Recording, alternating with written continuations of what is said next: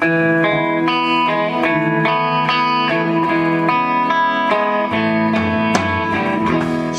to the Modern Jewish Girl podcast. I am Jenna, lawyer by training, writer and teacher by choice. Originally from New York, I am a proud wife and mother living in Los Angeles. Join me as we delve into the Holy Torah's teachings and apply them to our lives. I keep it short and sweet, but always deep. Welcome.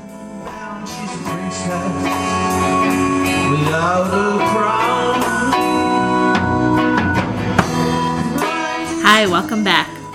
So as we move from Parsha Bereshis into Parshas Noach, and by the way, I don't necessarily plan to speak about the Parsha each week, but we're in such big Parshas. There's so much going on. There's so much to talk about that I really feel I must and I want to talk about it. So basically, as we move from Parshas Bereshis into Parshas Noach, a question that comes to my mind is, the Torah just spent so much time detailing the fact that God created the world and animal life and man and all living things. And then very soon after, in the very next Parsha, God decides to destroy most of life and start over.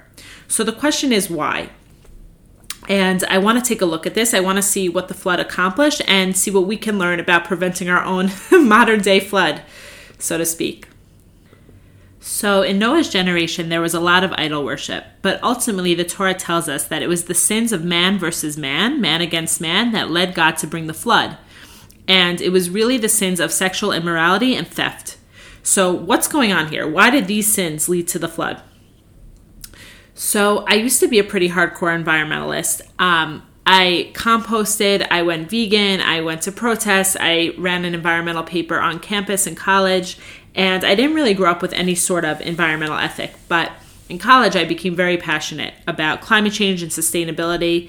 So I decided to go to law school to work on these issues. And I went to Penn. They had offered a joint degree in a Master's of Environmental Studies and a law degree. I could do it in 3 years. It was very interdisciplinary. So I was very excited. And while I was there, I worked very hard. I was very focused. But I began to become a little more and more disappointed, because as I studied more, I realized how complex these issues actually were. And it was during this time that one of my rabbis from Israel was visiting Penn's campus, and we met. I remember we met at Hillel, and when I was telling him what I was working on, he said to me, "So you're really working on the Band-Aid instead of the root cause?" And I said, "Excuse me?" This is the root cause. Like climate change, sustainability issues, these are the most pressing issues facing humanity today. That was my response. I didn't even understand. I thought for sure I was addressing the root cause of society's biggest problem. And he said, the root of climate change is the spiritual destruction or the moral breakdown of humanity, which is being reflected in the breakdown of the physical world.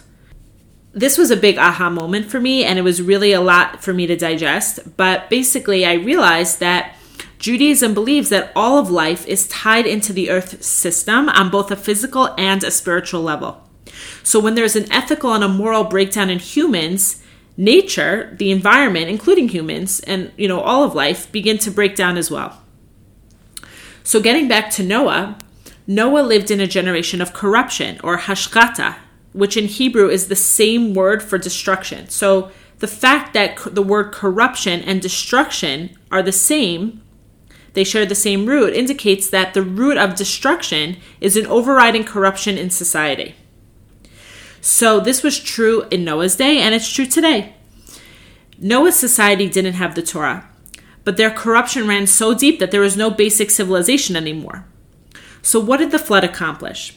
The Torah tells us that the flood reverted the world to the initial state of creation, in which the earth was physically submerged under water and spiritually submerged in divine awareness. So water represents purity, spiritual life-giving force, divine awareness. And I heard an amazing idea from a rabbi in Israel once, that what was the only animal not destroyed in the flood, besides the ones that were saved on the ark? The fish. They were the only animals not on the ark that were not destroyed in the flood, because they were so immersed in water, which represents Hashem's presence, that they could not sin. Whereas land, the Torah says, represents the false notion that the world exists independent of God. Hence, the land animals and humans had sinned. So today we have the mitzvot, which we're supposed to observe, and it's the spiritual system that keeps our physical world running.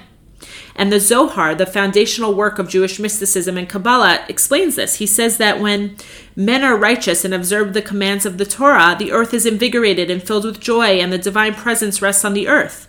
But he says when men corrupt their ways and do not observe the commandments of the Torah, then they thrush the Shekhinah, the divine presence, out of the world, and the earth is left in a corrupt state. So you might be thinking, what about non-Jews? What's their place in this? So the non-Jews have the Noahide laws, or the 7 laws of Noah, which prohibit murder, theft, blasphemy, idolatry, sexual immorality, eating flesh from an animal that is still alive. Although, having been a vegetarian and a vegan, I can't understand why anyone would want to do that. And establishments of courts of law. So basically, the Noahide laws are the foundations of Western civilization as we know it today. So when Hashem saw that civilization prior to the flood had been corrupted at its core, he wiped it out, save for Noah and his family, who were righteous and who were moral and who ultimately were going to be the new forefathers of the Jewish people and all of humanity. So after the flood, Hashem promised that he would not destroy the world again. But a key point is that we still have free will. So it doesn't mean we won't destroy our own world. And this is what environmentalists fear, and this was my greatest fear for a long time. Now, the Torah does believe in a Messiah, a Mashiach, which is an ultimately positive end to human history. But the Torah tells us that we decide whether we're going to get there in a positive way or in a really negative, degraded way, which includes environmental degradation, which is what we're seeing now. Applying all of this to today, I really feel that the foundations of civilization as we know it are eroding. We see an increase in murder, in theft. Think about the looting that we saw only a few months back. Sexual immorality, idolatry, which is really people worshiping themselves and other powers besides God. And we may think, hopefully, if you're listening to this, all of these acts sound, pretty foreign to you. Most of us hopefully wouldn't commit murder or steal. But it's very interesting because all of us may be inclined to commit these sins on a smaller scale.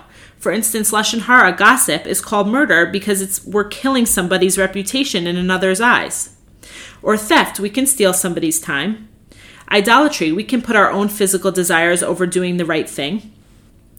We really have an amazing opportunity to ensure that our society doesn't go down the same route as Noah's by upholding the Torah and filling our moments with God consciousness as best as we can. Okay, and we know that now that this is the root of sustaining the world on a physical level.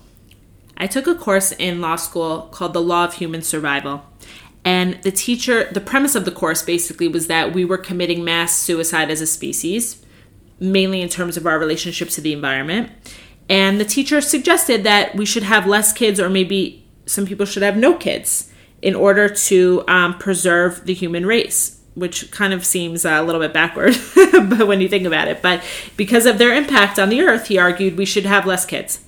So I fought against this very hard. And I explained, and I'm going to say here, that the Jewish perspective is that God willing, we will have children who will do mitzvot, who will bring God consciousness into the world. This is why we are created as humans. And as Jews specifically, this is the purpose of the world. So having less kids won't save a morally decaying world. Having more kids who are upright, moral people will. So of course, it's great to recycle and, conserve electricity and be mindful of our, ecological footprint, as it were, our impact on the environment. But the root of sustaining the physical world is our moral choices. And again, we have opportunities to choose morality all day long. And we know if we're making the correct moral choices because we have the Torah, which is the ultimate moral code. And Judaism does believe in an objective morality. So the Torah outlines how to have a proper relationship with ourselves and with others and with God. And, just focusing on our relationship with fellow man, because these were really the sins that brought the flood. We can go out of our way to spend time with a lonely friend. We can check in on a relative. We can give someone the benefit of the doubt. We can hold back from speaking badly about somebody who upset us. There's countless of examples of ways that we can act good and choose the right thing. And a point that I just want to make is we shouldn't get down on ourselves about what we don't do or if we mess up, but instead realize that each moment is a new opportunity to elevate, to connect to Hashem. Every moment is a new opportunity. So in sum, We are living in a world where the foundations of civilization are eroding, which also happened in Noah's time prior to the flood. And we can stop the world from falling apart by choosing to do good, as outlined in the Torah. And when we uphold morality, it sustains the physical world as we know it. Thank you so much for listening, and I hope to learn again with you soon. Take care. Shabbat Shalom.